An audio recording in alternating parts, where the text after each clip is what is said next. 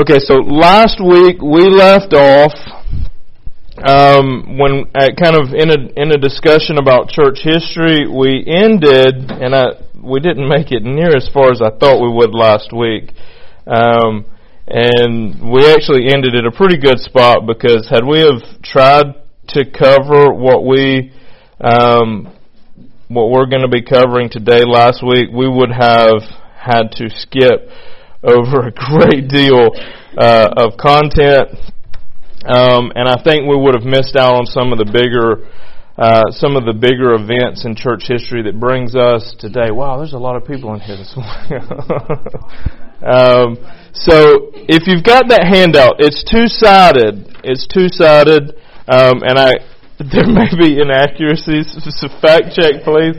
It was well after midnight last night that this thing got completed. So you can tell that as I had to flip over to the back, and then the back is like. You even put the declaration. I did. I put the Declaration of Independence. Well, here, as you're kind of looking that over, I'm glad that you noticed that. One of the things that I want us to pay attention to, so there's a big zero there in the middle. That's kind of the pivotal point, or begins the pivotal time in all of human history. So, like prior to that, you're rewinding back into the BCs, and then after that, you're pushing forward into the ADs. And one of the things, it's one of the reasons that I put that Declaration of Independence on there, kind of a key moment in our history as Americans here. But one of the things that I want you to notice is if you kind of look at this whole thing, look at how small a span of time. And again, this is kind of relative, right? Like, my artistic abilities are not good, I'll admit that. But one of the things that I want us to take note of is that if the scale were accurate and you're looking at the time from Christ to us, and I've got me on there as well. Did you notice yesterday was my birthday, so I was in the mood, man. So I threw me down on there. For relative histories, like for you to be able to now take these, keep these forever. No.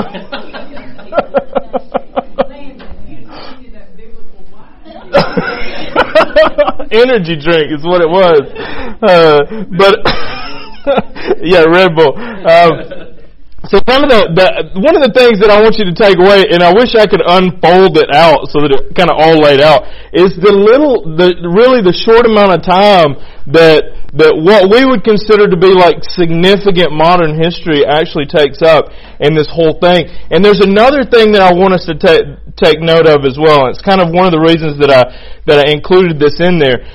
Y'all know that y'all are Protestants, right? Like, when I say this, like, y'all know that the Baptist Church is a Protestant, is part of the Protestant Church, and y'all kind of, I think probably, maybe not know all the details, but you kind of get that at some point in the past there was a significant event that the Protestants kind of made a protest, if you will, against the Catholic Church of the day, and that by and large, a lot of the significant issues that were brought out by the Reformers during the Protestant Reformation, we as Protestants continue in those understandings, while the Catholic Church continues in what we would consider to be misunderstandings. And so we kind of get that, I think, right? So do we understand how big a deal it is that if you were to look at all of church history, and this is why I put this on there,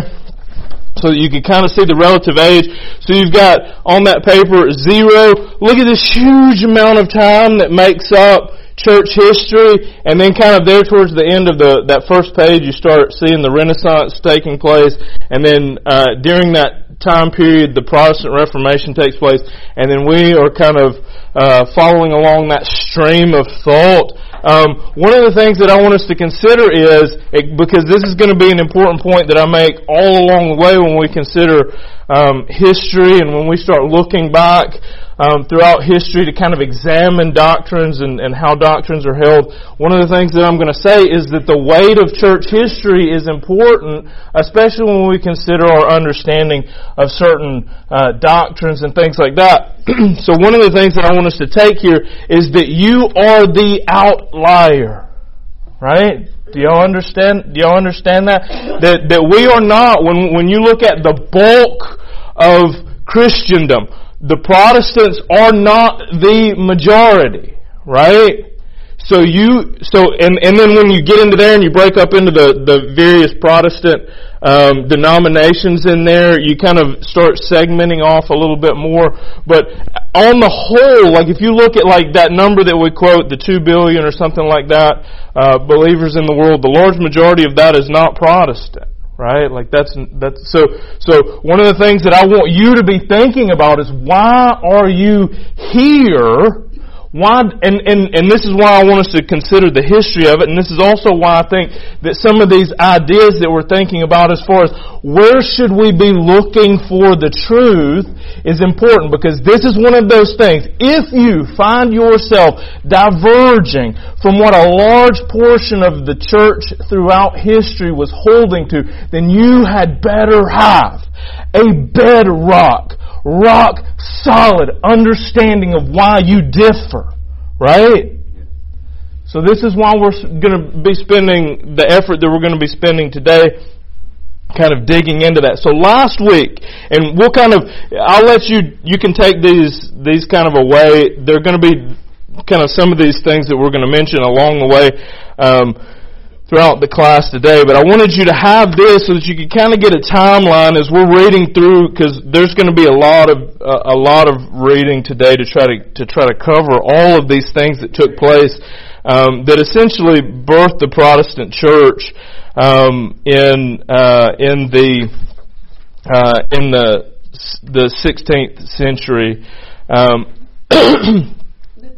Yeah, questions? Yes, absolutely. BC stands for before Christ, before He was born. You could, yeah, so like, and there's different, so like today, like you'll see like BCE, which is like before Common Era. So like, there's different, like, probably like BCE is probably, I guess, the more commonly used now, and then, what is it, ACE? Is it after the Common Era, or CE, or Common Era? Corresponds with AD. Yeah, so they're the same. It's essentially like an abstracting away from a particular event that actually was the event that triggered all of these things, right? But yes, you could think of like BC would be before Christ, and AD doesn't stand for after death. I can't. It's like I'd have to look. Say it again. Anno Domini, yeah. So it's like, so this is like it's not after death, it's like birth of kind of thing. But there's like if you were to look, there's kind of a 4-year window where it's like it could be, 0 could fall into any of these particular type of things. So I kind of left that out of this and just kind of think of that 0 as kind of, there's a small window of time that could fall in. Before that, like all of this hinges on Christ Himself and the life of Christ, right? So all of the timing there, like there may be here or there a year or 2 or 3 or 4 that might be shifted left or right on the timeline there. But yes, and when you're going backwards, you're rewinding. So from 0, you would count backwards. That first marking would be 100 BC, 200, 300. AD starts at the time of Christ. So like coming of Christ, yes. So sometime around there is where we would start the Common Era or the AD. So all of those things you can kind of, so when we're talking about 170 AD, like that's, all of that's based off the coming of Christ, and the kind of the timing there was built off of that. Good question. So all of this that we're looking at, and up at the top on that, you'll see too, I've got kind of bridged off these ideas like the early church, the Middle Ages, or the established church, and then the modern era if you flip over to the other side. So like kind of trying to broadly like classify these particular things. So kind of I want you to keep this timeline in your mind, and there's going to be a couple of things that we're going to mention along the way, a couple of significant events. Excuse me. We're rewinding back to pre-coming of Christ in this particular discussion here, because in the 3rd century, or beginning in the 3rd century, there was a pretty significant event or set of events that started taking place that's going to play an important role several centuries in the future. So I want us to see how history ties together to lead to certain particular things that have taken place, and this is why it's important that we invest in a strong understanding of history itself, as well as church history specifically, especially where we stand as Protestants, and because we need to have a good understanding of where it is that we come from and why it is, right? Why it is that we hold the particular beliefs that we hold. All of this, I want us to get this, all of this revolves around our understanding of Scripture, right? The books that are in Scripture, the way that we approach Scripture itself, what we think of Scripture, what we understand of Scripture, and we're going to kind of explore a little bit today on that. So last week we kind of wrapped up some of the New Testament, some of the thoughts on the New Testament, and one of the things that I wanted us to take away from last week's discussion in regards to the New Testament, there's no difference apart from translate, and we're going to talk about this, apart from like where do you translate from to get the New Testament, like which, and that's going to be some of these things that we're going to look at kind of as we go forward with this discussion. But as far as the books that belong in the New Testament, we don't differ in our understanding from the Catholic Church. The Protestant Church and the Catholic Church agree on the canon of the New Testament. It is the Old Testament where we would disagree on the canon, and we're going to dig into why. And then also in kind of some of the philosophies that would revolve around what text should be used when doing translation, is going to cause some of the New Testament differences that we see and that arise kind of during the time of the Reformers, and that we kind of continue in that today. So, beginning in the 3rd century before Christ, a Greek translation of the Hebrew Bible was undertaken. Okay, this is because kind of leading into the time of Christ, the Greek-speaking the Greek language rose in popularity. Many of the Jews were speaking Greek during that time. So because the Hebrew Bible was not in Greek, there was a need to translate it into Greek. So there was an effort that was undertaken to translate the Scriptures into kind of the language of the day. This became known as the Septuagint, and it was kind of it began to be written, and probably the large bulk of it in the 3rd century. I think there's kind of some additions that were kind of plugged in along the way, just simply because the effort is a pretty major undertaking to do a translation into another language. So, but beginning in the 3rd century, this effort was undertaken. This became probably this probably for the Jews during Jesus' day was probably the most widespread translation in use. We actually find that the New Testament authors are familiar with the Septuagint. When we look at the quotations that were made by the New Testament authors, we find them quoting from the Septuagint. An interesting thing to note here is that though they quote from the Septuagint, they never quote from the apocryphal writings.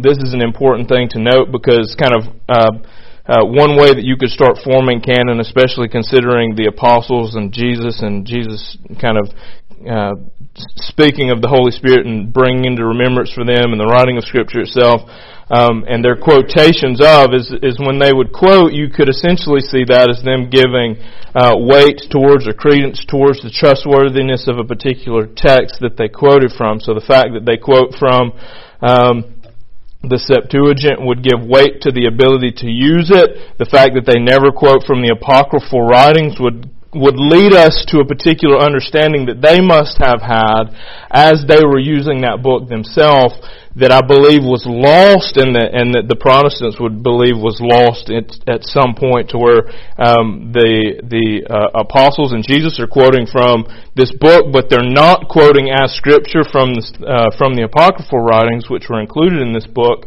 Some point along the line, the church started believing that those apocryphal writings were scripture, and actually started basing doctrine off of that. So we find in AD 170, the earliest list of the books of the Old Testament that the church drew up included all of the books of the Hebrew Scriptures except Esther, and it did not include any of the apocryphal writings. This is where you would find on that timeline, 170 AD. Kind of, if you wanted to go back and kind of look at this and do some fact checking on this, and I would recommend that. A letter from Melito, the bishop of Sardis, to his friend Onesimus. It was preserved in Eusebius in his ecclesiastical history.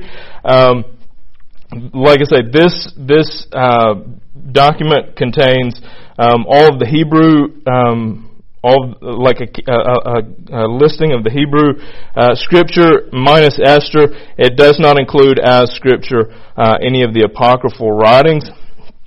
So beginning in the 2nd century after Christ, so we've got the Septuagint about 3 centuries, beginning 3 centuries prior to Christ. Now we're kind of fast forwarding a little bit in time to the 2nd century after Christ. A Latin translation of the entire Bible was undertaken. So what I want us to see is that the flow of history itself and certain languages coming and going have certain effects on the church and what's taking place in the church. So we are not exempt from history, and that's one of the reasons that it's important for us to kind of examine and explore how things ebb and flow in the tides of history. So beginning in the 2nd century after Christ, right? A Latin translation. So we've got the Greek translation, we've got the Hebrew. So a Latin translation of the entire Bible was undertaken. This reflects a shift from Greek to Latin as the universal language of the Roman Empire. The version of the Old Testament originally translated was the Septuagint, not the Hebrew Bible, right? So the Septuagint is a translation from the Hebrew Bible. So in the 2nd century after Christ, when this effort was undertaken to translate into Latin itself, the original scripture was not used, but a translation that was made from that original scripture. I want us to pause and consider that for a moment. Right? Do we understand what that might mean, or what could happen if that type of thing were to be done? Do we understand the significance of why I would even bring that point up? Right? Yes. So there's a lot of room for error there. Let's imagine that I know Spanish and I'm going to write a translation from English into Spanish. So I have a particular text that I want to translate from English into Spanish, and I do that, right? Now, because the differences in languages, there are going to be these areas where there's going to be questions about, well, what words should I use there? And there may be multiple words that I could use there, but I'm going to select a certain word so that my readers can have something to go by, right? So I do that. And now, sometime later, after me, someone says, I want to take that Spanish text and I want to translate that into German, right? What would happen on any of those places where I had to make a decision because there were a couple of things that I could have written down from the original English, but I wrote one thing down in Spanish. And now the person who's translating it from Spanish to German following along after me sees that particular word, and when they encounter that particular word, there may be a couple of words that they could use, right? So now, they're translating from a place where I had to pick a particular word. Now, they're having to take that particular word. Maybe they don't get the nuance of what was going on when I selected that word. So now there's another level of ambiguity potentially in that. What would have been the better option for that person? to go back to the original English and to translate from the English, because there would be less room for error than using a work that was separated in effort and in time, right? Do we understand that? So that's what took place, right? That's what took place, is instead of going back to the original Hebrew, what instead was done is a translation was used as the place from which they started to build a third translation, right? That's what's taking place here. So, 2nd century, at this point in time, the Septuagint was kind of widespread use. So when they went to translate into Latin from Greek, they used the Septuagint, and I'm going to probably butcher that word as I say it both ways, just in case I get one way wrong. So they're doing this work, they're translating. This becomes, this is kind of a significant point in history here. We're going to see, if you look at that timeline, Jerome, there in 382, is commissioned to do this effort. Yes. So we're assuming that Jerome was highly educated and able to read the Hebrew. Yes. So there were other reasons why he chose to use the Septuagint to translate instead of going back. Yeah, so and that's what we're gonna see is that as Jerome was Jerome in 382 was commissioned by the Bishop of Rome to embark on this great effort. We need a new translation for the language of the day. You can do this effort, and he's commissioned to do it. So as he's doing this, he has different options at his disposal, right? So like he can do from both, and he actually this effort begins by going back. Right? So he thinks in the same way that I'm thinking here, in the same way that we're all thinking, that going back to the original is kind of a key thing to do here. And even in some of the things that we find in his works, like some of the quotes that you can find, him making, he actually, as he starts this effort, he realizes this. So Jerome realizes that a proper translation required a Hebrew original and not the Greek Septuagint. So this is kind of something that he's thinking, that he's considering. He actually commented as kind of in part as he's doing this. This is kind of a quote from him here. This is in the preface to some of the early work that he had done. This is something that he had said. This preface to the scriptures may serve as a general introduction to all the books which we translate from Hebrew to Latin, so that we may be assured that what is not found in our list must be placed among the apocryphal writings. So he's thinking in this way, right? He's thinking in this way. There's another point. There's another person that I've got listed on here, and I actually listed his death because it was that way the bullet points wouldn't, or the timeline wouldn't be so crammed in. But contemporaneous to Jerome, who's doing this translation, there's also another significant figure in church history.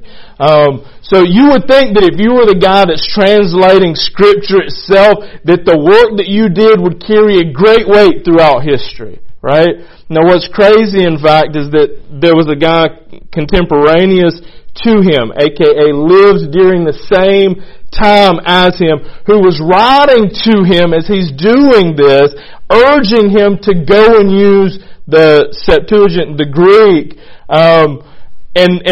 So this guy's name is Augustine. He's Augustine of Hippo. The view that Augustine held. Now this is interesting because the same type of understanding we find the same type of understanding of Scripture that he held, we actually find re-emerge in modern time, and what you would see is the King James onlyism debate, right? Where like those who would hold to a King James onlyism would say that God's hand in the translation of the text into English was equal with His hand in the writing of the original text.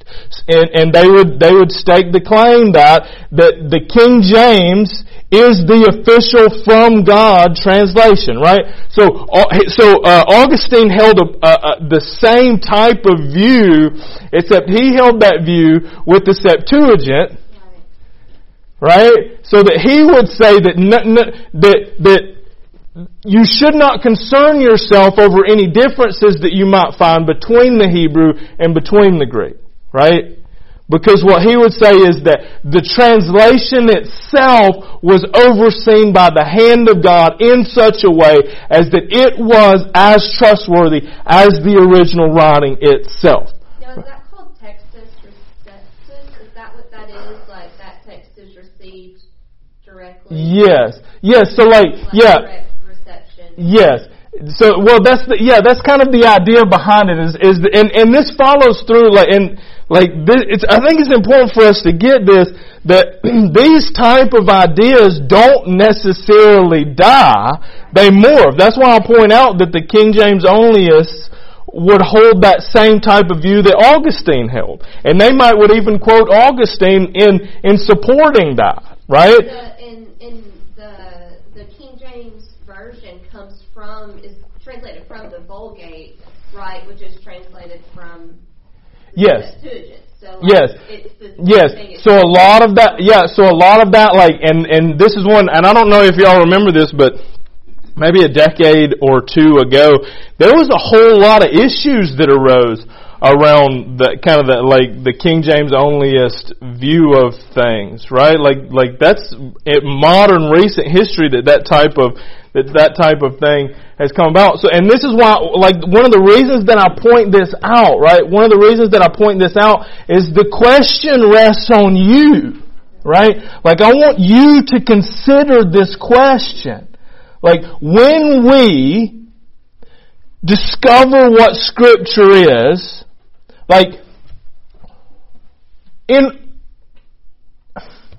what is the appropriate manner, or what is the appropriate mechanism by which we do this? Right? Now you are in a church, right? Being the Protestant church, whose stream throughout history has said this, that you go back to the original text. Right? That's where you, if you're here today and you're a member of a Protestant church, if you're a member of the Mount Carmel, that's the stream where you find yourself landing in history. And I want you to ask yourself the question, and I think that we should, I think that it's appropriate. Are we answering the question properly?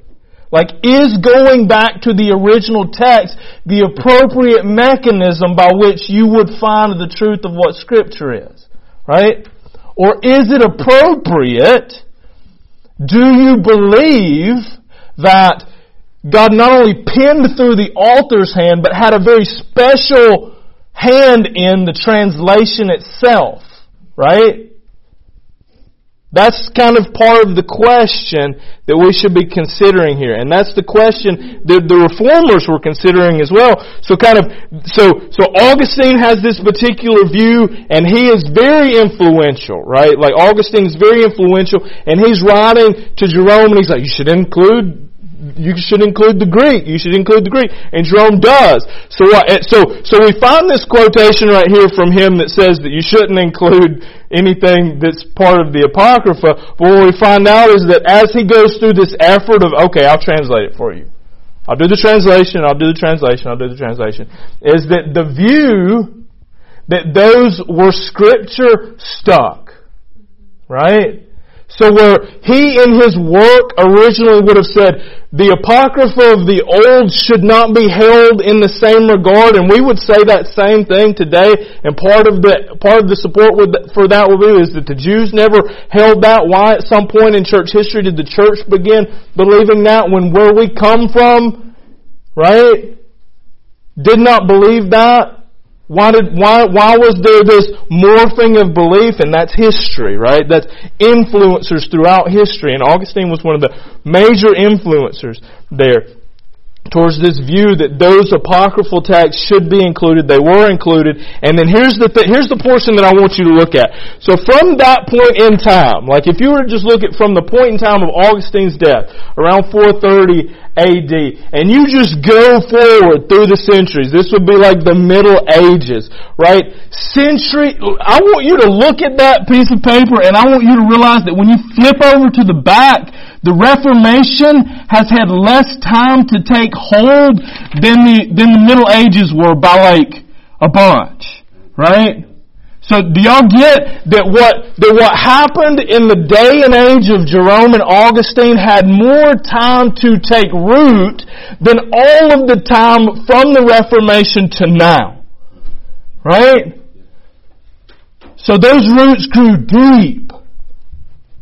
Those roots grew deep. And then another significant event happened in history. And this would be like the Renaissance, right? And during the Renaissance, certain ideas started coming about, certain ways of thinking started coming about. Like part of the big, it's so crazy how history kind of converged in this moment, right? So during the Renaissance, it was almost like a rediscovery. Like people started wanting to explore what like the ancients thought. Like there was a significant focus placed on reason and thought itself, and like being able to think rightly. Like when we think of the Renaissance, we think of art for the most part. Right? But there was a huge movement of just being able to think and reason well that bubbled up in the Renaissance. And as part of that, the Reformers were caught up in that as well. So the Reformers were thinking, like they're finding themselves in this particular culture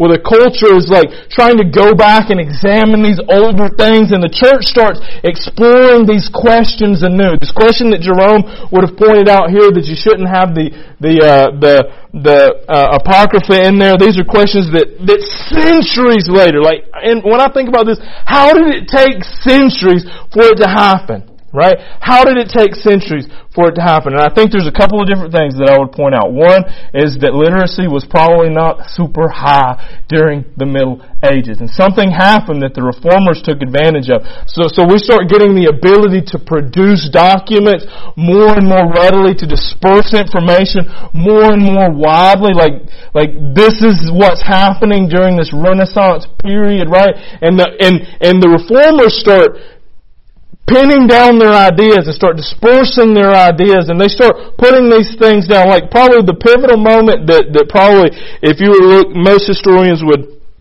kind of tie to this is when the Protestant Reformation kind of kicked off, is Martin Luther's 95 Theses being sent to the Archbishop of Mainz.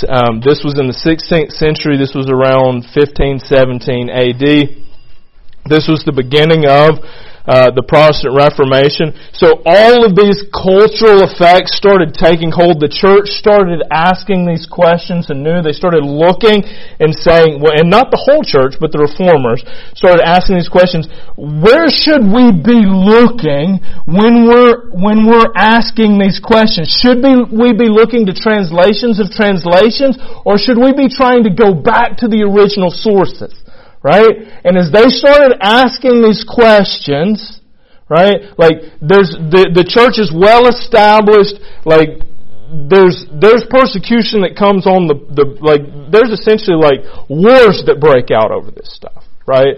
Like this becomes a huge deal that I would go so far as to say has influenced even the Protestant, the reason that Protestantism is as big as it is in the U.S., I would say that much of that even came from a lot of these pressures that happened during the time of the Reformers, and kind of the things that kind of spooled out of that.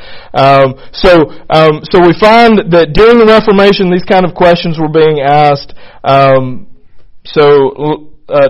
There were kind of two developments that probably triggered this. The one was the Renaissance, with this idea of going back to the original sources. Another one was the Roman Catholic Church started getting bigger than itself, I guess. Big-headed might be another way of saying it. And they started essentially holding that the authority that the church had was greater than the authority of Scripture itself. This development led to the claim that the Roman Catholic Church possessed the authority to determine the canon of Scripture. So the Reformers were clearly against that. So instead of, and a lot of differences kind of grew out of this as well. One of the questions that arose was, should the church base its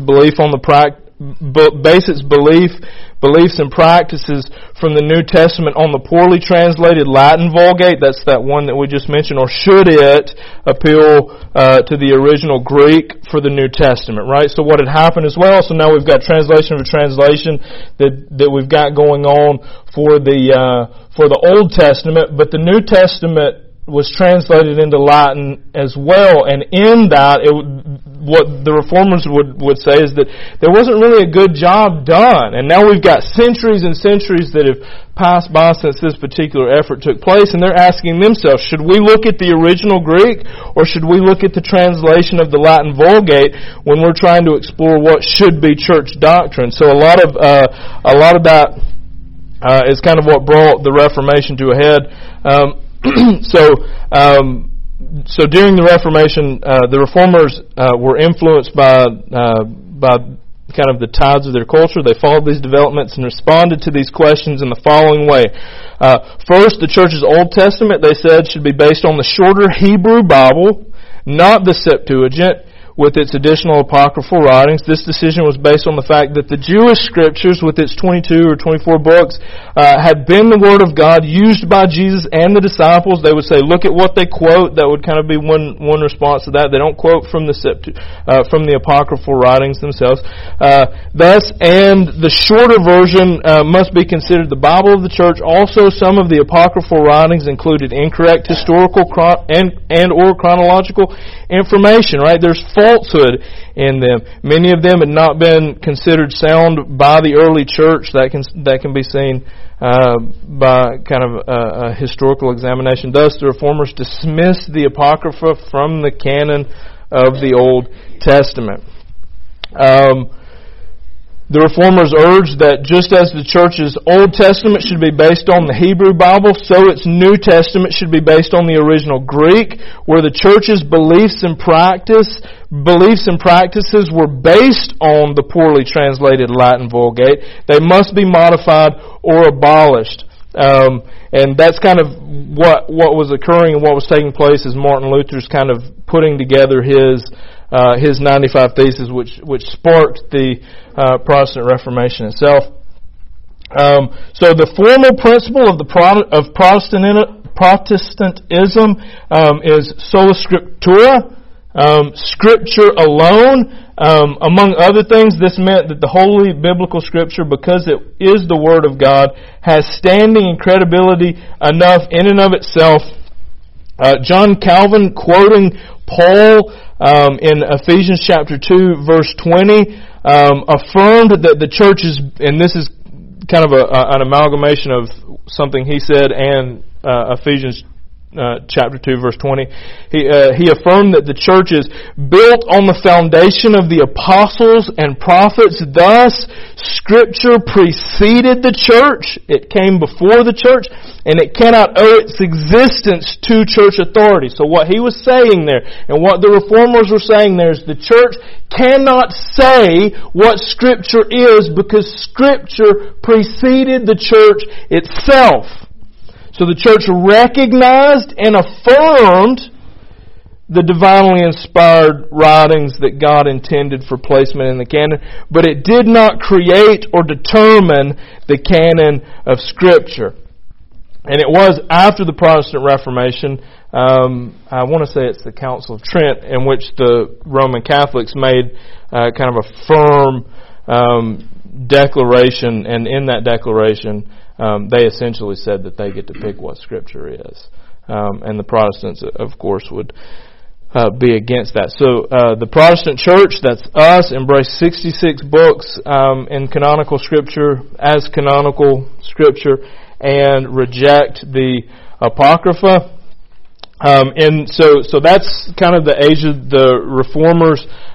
From the Reformers to now, you consider that the modern era. There have been some developments or some historical effects that affect us as well, kind of in the modern era. One of those is historical criticism. So, and y'all know this very well, like in the culture that we find ourselves in today, the fact that you could trust anything historical seems foreign to most who are not already accepting of these things. So like this is why if you were to like go and do what we're doing here amongst like secular body, they're going to be like, you can't trust anything from history. None of it's trustworthy, right? Like they throw the baby out with the bathwater type thing. Like you'll find foolish people saying, well, Jesus didn't even exist and that kind of craziness because they can't trust anything in history. And so those are things that kind of this hyper criticism of all things historic, and a kind of false belief that science can answer all questions because science can't even, like, you can't use science the scientific method to prove the scientific method. So like, even like there's just been a whole lot of craziness that's kind of come about in the modern era where there's like this almost like cynicism when it comes to knowledge itself, and there's been rebuttals in this. So the church doesn't ever go down without swinging kind of thing. So we find that as these particular, like the critics have come, the church has responded. So, for example, B.B. Warfield rehearsed the common Protestant view of the historical development by which the church recognized certain writings as being canonical. In particular, he affirmed that in every case, the principle on which a book is accepted or doubts against it laid aside was the historical tradition of apostolicity. That's apostolic authority. That we kind of talked about that a couple of weeks back. He did express a couple of kind of new things. Yet Warfield expressed a novel notion of apostolic authority, that it should be understood to refer to the writings of the New Testament canonical books by the apostles, that it should not be understood to refer to the writings of the New Testament canonical books by the apostles, but instead to the determination of the exact canon of Scripture by the apostles themselves. So that's where the idea comes in that, well, what's New Testament? Either the apostles wrote or the apostles approved of it. We talked about that a couple of weeks back. That's kind of where that evolution of that thought came from. And then also as well as that, and this probably fits closer to the view that the way that I would tend to approach this question myself. And this particular model is kind of known as the salvation historical approach. Herman Ritterboss was the one that's probably, I guess, credited with this particular thought, and here's how you can kind of think of it. So he began his discussion with the presupposition of faith in Jesus. So he said, Jesus existed, Jesus rose from the dead, that's kind of the thought there, and his delegation of authority to the apostles, the foundation of his church. The authority of God is in no way limited, he says, to his mighty works in Jesus Christ, but it also extends to their proclamation in the words and writings of those who have been especially appointed as the authorized bearers and instruments of divine revelation, the written tradition established by the apostles in analogy with the writings of the Old Testament, thereby acquires the significance of being the foundation and standard of the future of the church. From this presupposition, and this is a direct quote from that book that I told you all about, from this presupposition of Christological and apostolic authority flows the principle of Christological and apostolic priority in discussions of the canon. Jesus Christ authorized the apostles to be His witnesses and to write the authoritative foundational documents on which the church was founded. Thus, the canon, in its redemptive historical sense, is not the product of the church. Rather, the church itself is the product of the canon. A second key principle that flows from this presupposition is that the canon is closed, aka there are no new books that are coming, and we should not be expecting new books to be added to Scripture. So to summarize all this, the Protestant church, with its roots in the Reformation and taking its cues from the early church, embraces a canon of 39 Old Testament writings that do not include the Apocrypha and 27 New Testament writings. Next week, if you have any questions, and kind of as we probably don't have time today, but if you have any questions, we definitely don't have time today. Please ask them. We'll spend some time next week on any places where people might have questions here, kind of before we